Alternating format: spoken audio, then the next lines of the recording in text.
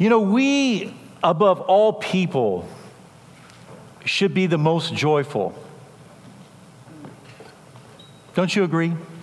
Yeah. Now, I don't mean to guilt anyone with that, because I know that often I am not. But think about it. All of our sins are forgiven. That's worth shouting about. It is for me, because I've got a lot of them. Now, what's that verse about women being quiet in the church? The Holy Spirit has been given to us. That means God lives in us. That's worth rejoicing over, is it not? Yeah. God has given us amazing promises. Think of this one. I will never leave you. I will never forsake you. Let that sink in. Here's another one. God will work out everything for good in your life if you love Him. If you're called according to His purpose. God works out everything together for good, which, to put it into a very common way of saying, the end of your story will say, and he lived happily ever after. Or, and she lived happily ever after. That's the final sentence in your story. Pretty amazing promise, right? Jude 1:24. We will stand in the presence of God joyful and blameless. How many times have you gone before God and you feel like, Lord, I'm so unworthy. Here I am again. I messed up again.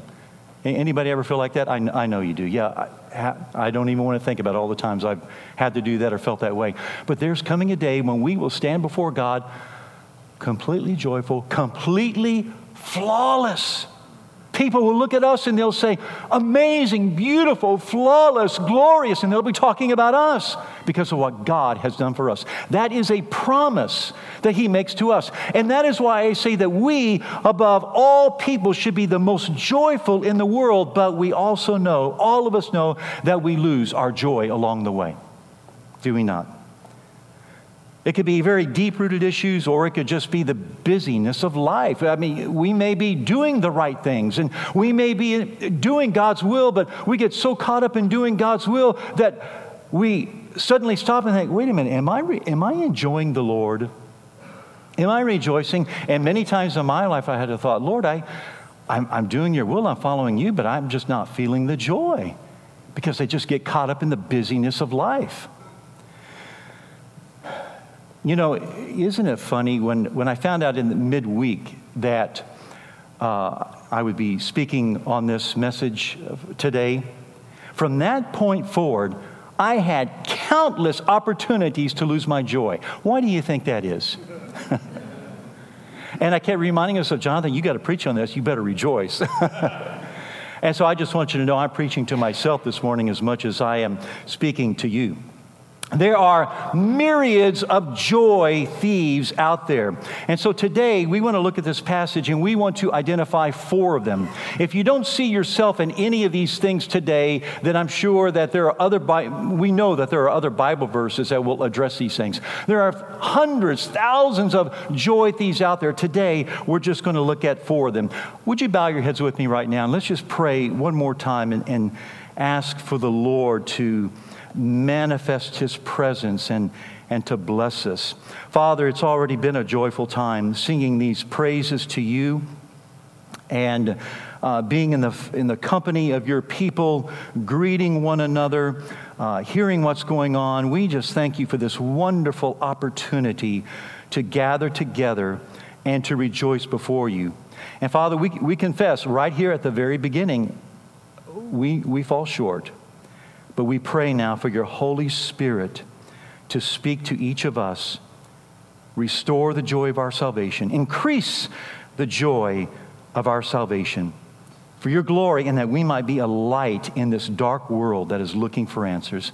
And we pray this in the name of our Lord and Savior, the conqueror, the worthy one, Jesus Christ, our Lord. Amen.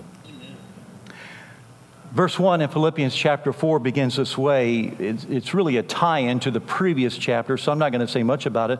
Paul says, "Therefore, my brothers, whom I love and long for, my joy and crown, stand firm thus in the Lord, my beloved." And to really understand that, you got to go back into chapter 3. And so it's kind of really a concluding thought on chapter 3. So I'll just leave that with you to go back and refresh yourself on chapter 3, where Paul tells us to pursue Christ. He's laid hold of us. We need to pursue him with all of our hearts. And so this is Paul's concluding thought on that. But then in verse 2, he says this, "I entreat Euodia and I entreat Syntyche to agree in the Lord. Yes, I ask you also, true companion, help these women who have labored side by side with me in the gospel, together with Clement and the rest of my fellow workers whose names are in the book of life." Now we have some people named in this passage here, and then we have this mystery person, my true companion. Paul talks about who is this true companion? Nobody knows. Some say it was Luke, and different ones will nominate different people that we know from the first century church as being Paul's true companion. We don't know who that is. And then he talks about Clement. We don't really know who Clement is. Now, there is a Clement that shows up a little bit later in church history, just a couple of decades later, who actually wrote a letter to the church at Corinth, and he was very prominent in the first century church. It could be the same Clement, but it could be somebody else. We don't know. And then we have the mention of these two women, Euodia and Syntyche. Who were they? All we know in this passage is that they were workers with Paul in advancing the gospel. Look how Paul describes them. He tells this true companion, whoever it is, to help these women who have labored side by side with me in the gospel. These were special women. They were with Paul. They were on the front lines with the Apostle Paul, advancing the gospel in very dangerous circumstances. We know that about them, and we know something else about them. They weren't getting along. In all the years in which I pastored churches, I have never been in a church where everybody got along all the time. There is one church that experiences that, and it's the church that's with the Lord right now. And we'll all experience that someday, but until that day comes, there will always be disagreements and there will always be issues. And so here's these two very special women, and they're not getting along. Why were they not getting along? We don't know that either. You kind of get the impression that it wasn't something major, because Paul then in the passage, he does not go into some big, long doctrinal treatise about how one of them is right and one of them is wrong, or both of them have their theology incorrect. He doesn't say that at all. He just says, look, tell these two dear, beloved women to get along in the Lord. Maybe it was the style of leadership. Maybe it was the vision they had and how they wanted to carry things out in their mission, and they had a difference of opinion. Or maybe it's just that their personalities grated against each other. And they just had a little bit of a difficult time getting along with each other all the time.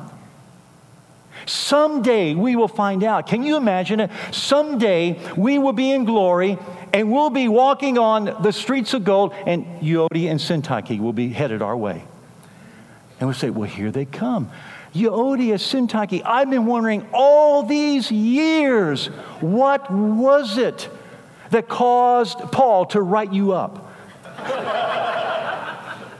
I mean, somebody mentioned that this past Wednesday or Thursday when we met to talk about this passage, and said, can you imagine that your name is in the Bible, but you get written up in the Bible? And it's there forever and ever. Aren't you glad Scripture is still not being written? And there's no apostle, like an Apostle Paul in our midst. We might get written up. We don't want that to happen. So here comes Euodia and Syntyche. They're walking down and say, what was it? And Euodia will say, oh, it was just the most foolish thing. And Syntyche will say, No, sister, it was really all my fault. I was the one who was being selfish. And then they'll just look at us and laugh, and they'll just keep on walking. And we'll watch them walk away, and then we'll say, wait a minute, what was it? And they'll turn around and say, does it matter?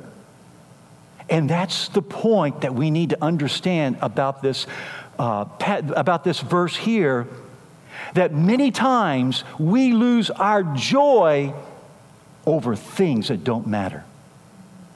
Look at the slide here. Quarreling over petty things. How many of you quarrel with your brothers and sisters or your parents growing up? May I see your hand, please?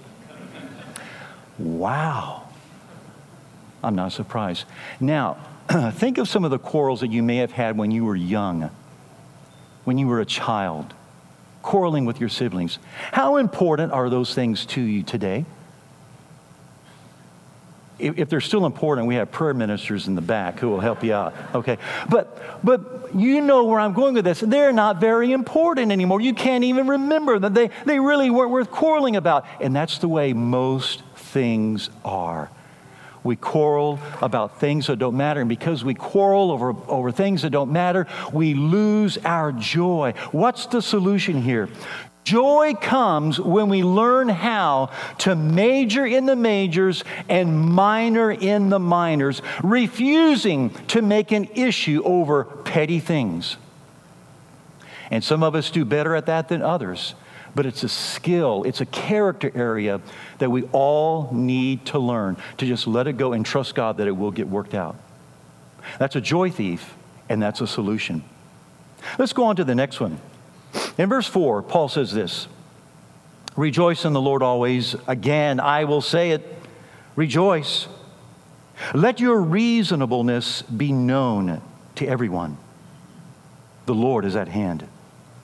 Now, other translations, instead of the word reasonableness, they'll use the word gentleness. So you'll find some translations use the word forbearance. And the great theologian J.I. Packer used the term sweet reasonableness. I love that. Don't you like that? Sweet reasonableness. And Paul says, let that be known among you. I'm afraid today that many Christians, especially in our political environment, many Christians are known for their cantankerousness and just being hard to get along with or pushing their agenda. Many are so known for that.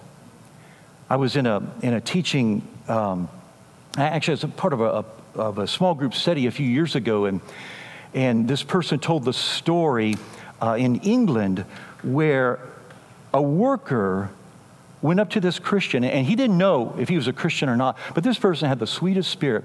And this worker went up to this person and said, you are the kindest, sweetest person in the world. Are you a Buddhist?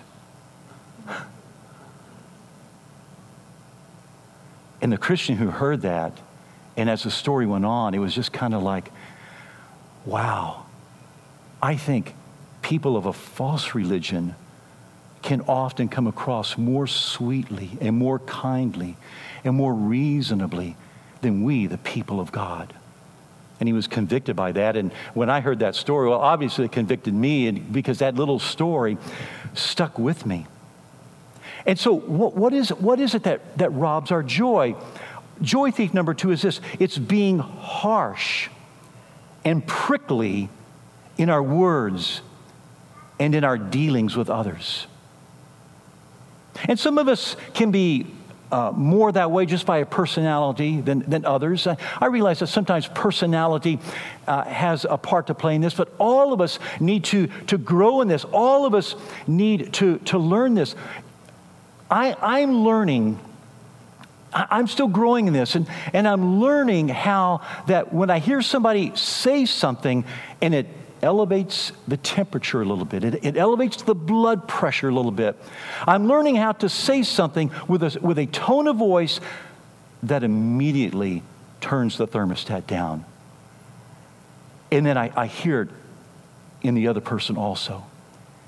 And when I observe that, it brings joy to my heart. You want to rob yourself of joy, be a prickly person. You want to rob yourself of joy, be harsh in your tone. But you want to fill yourself with joy, then learn how to control your words, your actions, and even the tone of voice so that you come across in a very reasonable way. And then Paul says in this verse, he says, the Lord is at hand. He may be referring to the second coming here. The Lord is at hand, and so He is going to judge. Or He could be referring to the fact that God's very close and He's watching. And it could refer to the reality that because God is close and He is watching, He is ready to jump into a situation and to minister His kingdom power and His kingdom grace if we will learn how to respond in grace to other people and not be prickly. And when we respond in the right way with sweet reasonableness to people, then the Lord who is near steps in and He pours out even more grace and even more blessing. And that's what we want, isn't it? Yes, that's what we want to see. Now let's look at the third joy thief in this passage here. Verses 6 and 7, Paul says, do not be anxious about anything, but in everything by prayer and supplication with thanksgiving, let your requests be made known to God. And the peace of God, which surpasses all understanding, will guard your hearts and your minds in Christ Jesus. Joy thief number 3 is worry. And I know with about 99% certainty, just because I understand human nature, that is that all of us will fit into this category here. All of us have worries at one time or another. And some of you right here, right now, are carrying heavy worries with you. You're carrying heavy burdens. And you are weighted down by those burdens. This is what Paul says. Be anxious for nothing. Don't worry about anything. Those are big words. Nothing and anything. They cover everything. And Paul says it. And our tendency is to say, yeah, Paul, but you haven't heard this one. Now, Paul doesn't just say don't worry about anything. Then he gives us some very practical steps to take in this passage. He tells us 3 things to do. He says, I want you to pray, I want you to petition, and I want you to give thanks. And for those of you who really like to alliterate, pray, petition, and praise. You can have 3 P's there, okay? Matt really likes that. Okay, you can really preach that, can't you? All right. You put that in your pocket and use it for another time. All right. So here's what you have to do. First, you have to say no to the worry. But then you can't just do that. You have to do something positive. No to the worry. You got to keep pushing it away. But then you have to do something positive. And Paul says, first, you got to pray about it. And that is just pour out your heart to God. Just go to God and talk to Him about what it is. He knows about it already, but just pour out your heart. And He loves it when we do that. He loves it when we talk to Him about the things that are bothering us. So that's number 1, pray. Number 2 is petition. So after a while, after the Lord hears you praying and just unburdening yourself, finally He says, okay, what do you want me to do for you? And that's when we petition and we say, Lord, number 1, will you do this? And number 2, will you do that? Petition Him. Be very specific with what you want God to do. And then the third thing to do, according to this passage, is to praise Him, to be thankful, to be filled with gratitude. Here are some things that were said last Wednesday as we were gathering together. Thankfulness creates a space for the Holy Spirit to work. Now try to picture that in your mind. Imagine that you're confined in this little area here, and God wants to get in, but God can't get in because your worry just consumes you and closes you in. But thankfulness pushes the walls back, and it allows space for the Holy Spirit to come in and minister. Isn't that a good picture? Here's the second thing that someone said. Thankfulness conditions the soil of our heart. And that goes back to the parable that Jesus taught about the seed being cast upon different kinds of soil. Some soil was hard, like a road, and some had rocks in it, like South Texas, and some had a lot of weeds and thorns, like your garden and mine. No, actually, Kathy's done a great job pulling out a lot of weeds, and I've helped a little bit. So, but the weeds come in and they choke out the really nice plants that we all want to see grow. And Jesus identifies what one of those weeds is. He says, the worries of life. Worry will choke out your growth with me. So thankfulness, saying no to worry and being thankful to God conditions the soil of our heart so that we can be more fruitful for Him. And then here's a third thing that someone said. Thankfulness creates a hospitable environment for the Holy Spirit. Think of people that you've enjoyed going to see. And you go into their home and they're so warm and they're so welcoming, and you enjoy being around them, and you just love being with them. They're so hospitable, not just with how their house is laid out, but just the way they act towards you. And you like to be with them. And then think of other people who are always griping and always whining and always complaining about stuff or always talking about their problems. You just kind of don't want to be around you right now. Thankfulness creates a hospitable environment for the Holy Spirit. And if we're going to overcome worry, and if we're going to be people of joy, increasing joy, we must have the Holy Spirit in our lives, because the fruit of the Spirit is joy. And that's how it takes place in our lives. Let me take just another couple of minutes with this area right here, because it is so important. I want to ask you again, are you carrying worry with you this morning? Do you tend to carry worry with you as part of your daily routine? I would like you to bow your heads right now. I'd like you to just bow your heads and close your eyes. And I want to invite the Holy Spirit to minister to you right now. And so what I would like you to do is to take 30 seconds and let that worry surface. Just let it come up.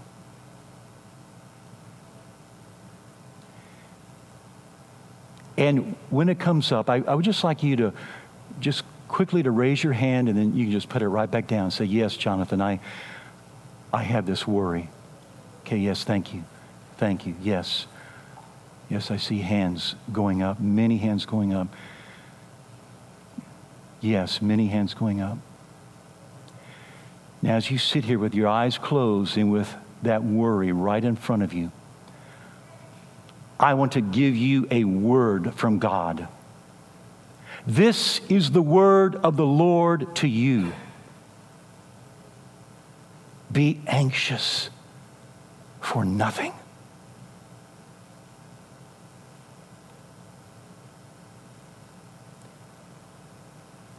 Don't worry about anything. That giant that you see standing before you, I've already taken care of him. And I will work it out for good. That is the word of the Lord to you.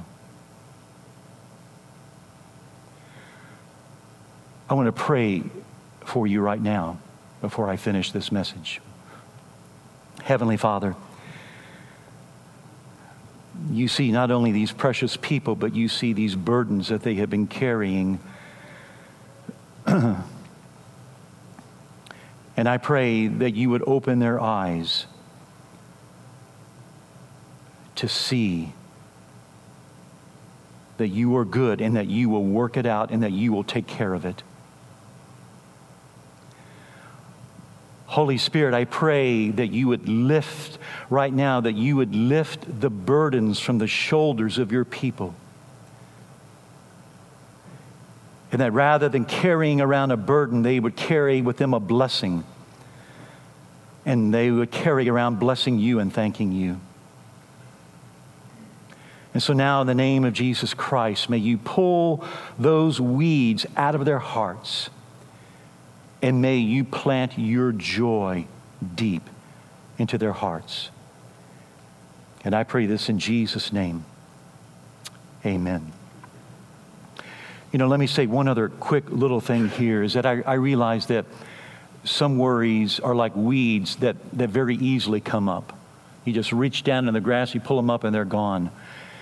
And then there's some other weeds that we reach down to pull them up, and it's not coming. It's not coming. And you go get the shovel and you start digging around it, and it goes deeper and deeper and deeper. And so sometimes God takes care of things very quickly, but sometimes He says, I need you to dig with me in this area of your life. And so some of you this morning may have experienced immediate relief, but some of you may not have. And I want you to know that's okay. We have trained prayer ministers who will be in the back to pray more with you on this. And we have resources. We know of people who specialize in helping others dig down deep into those areas that are causing you worry. And we can help to point you to those people and to those resources. So I just want to make sure you understand that in case you still feel a little bit of worry. You know, in my life, worry nearly killed me when I was 11 years old.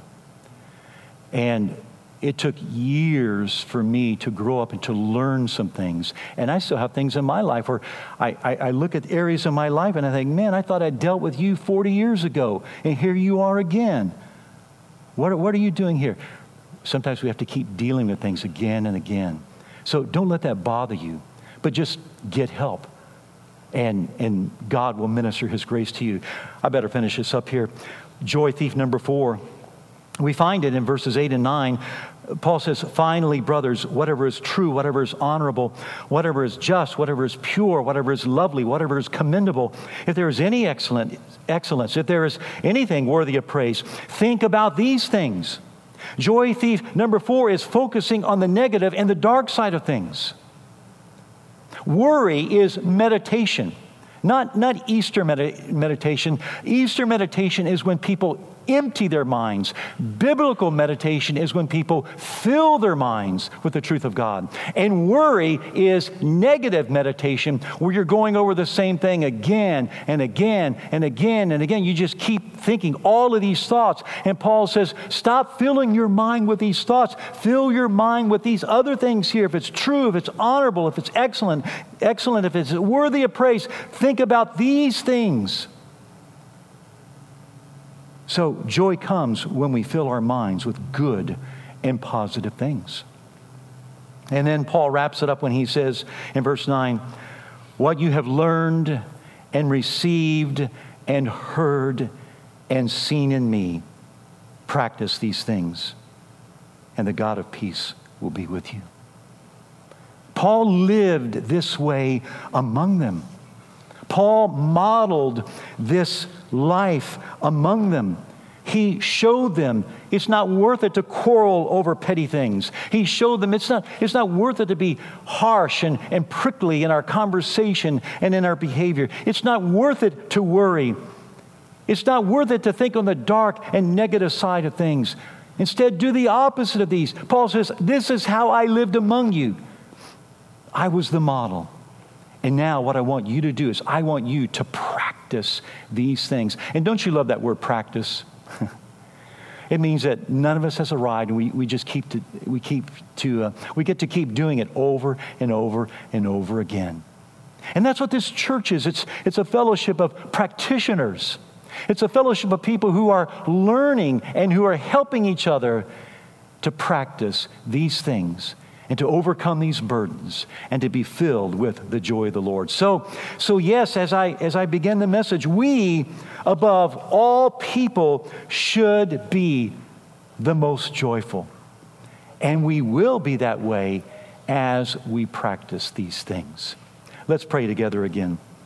Heavenly Father, we thank you so much for the inspiration of your word and the very practical nature of your word, and that you do give us every reason to rejoice. And we pray that Grace Northridge would increasingly become a joyful church, and that this community and our friends would stand up and notice, and that they would be attracted to you, our glorious God and Savior. And we pray this in Jesus' name. Amen.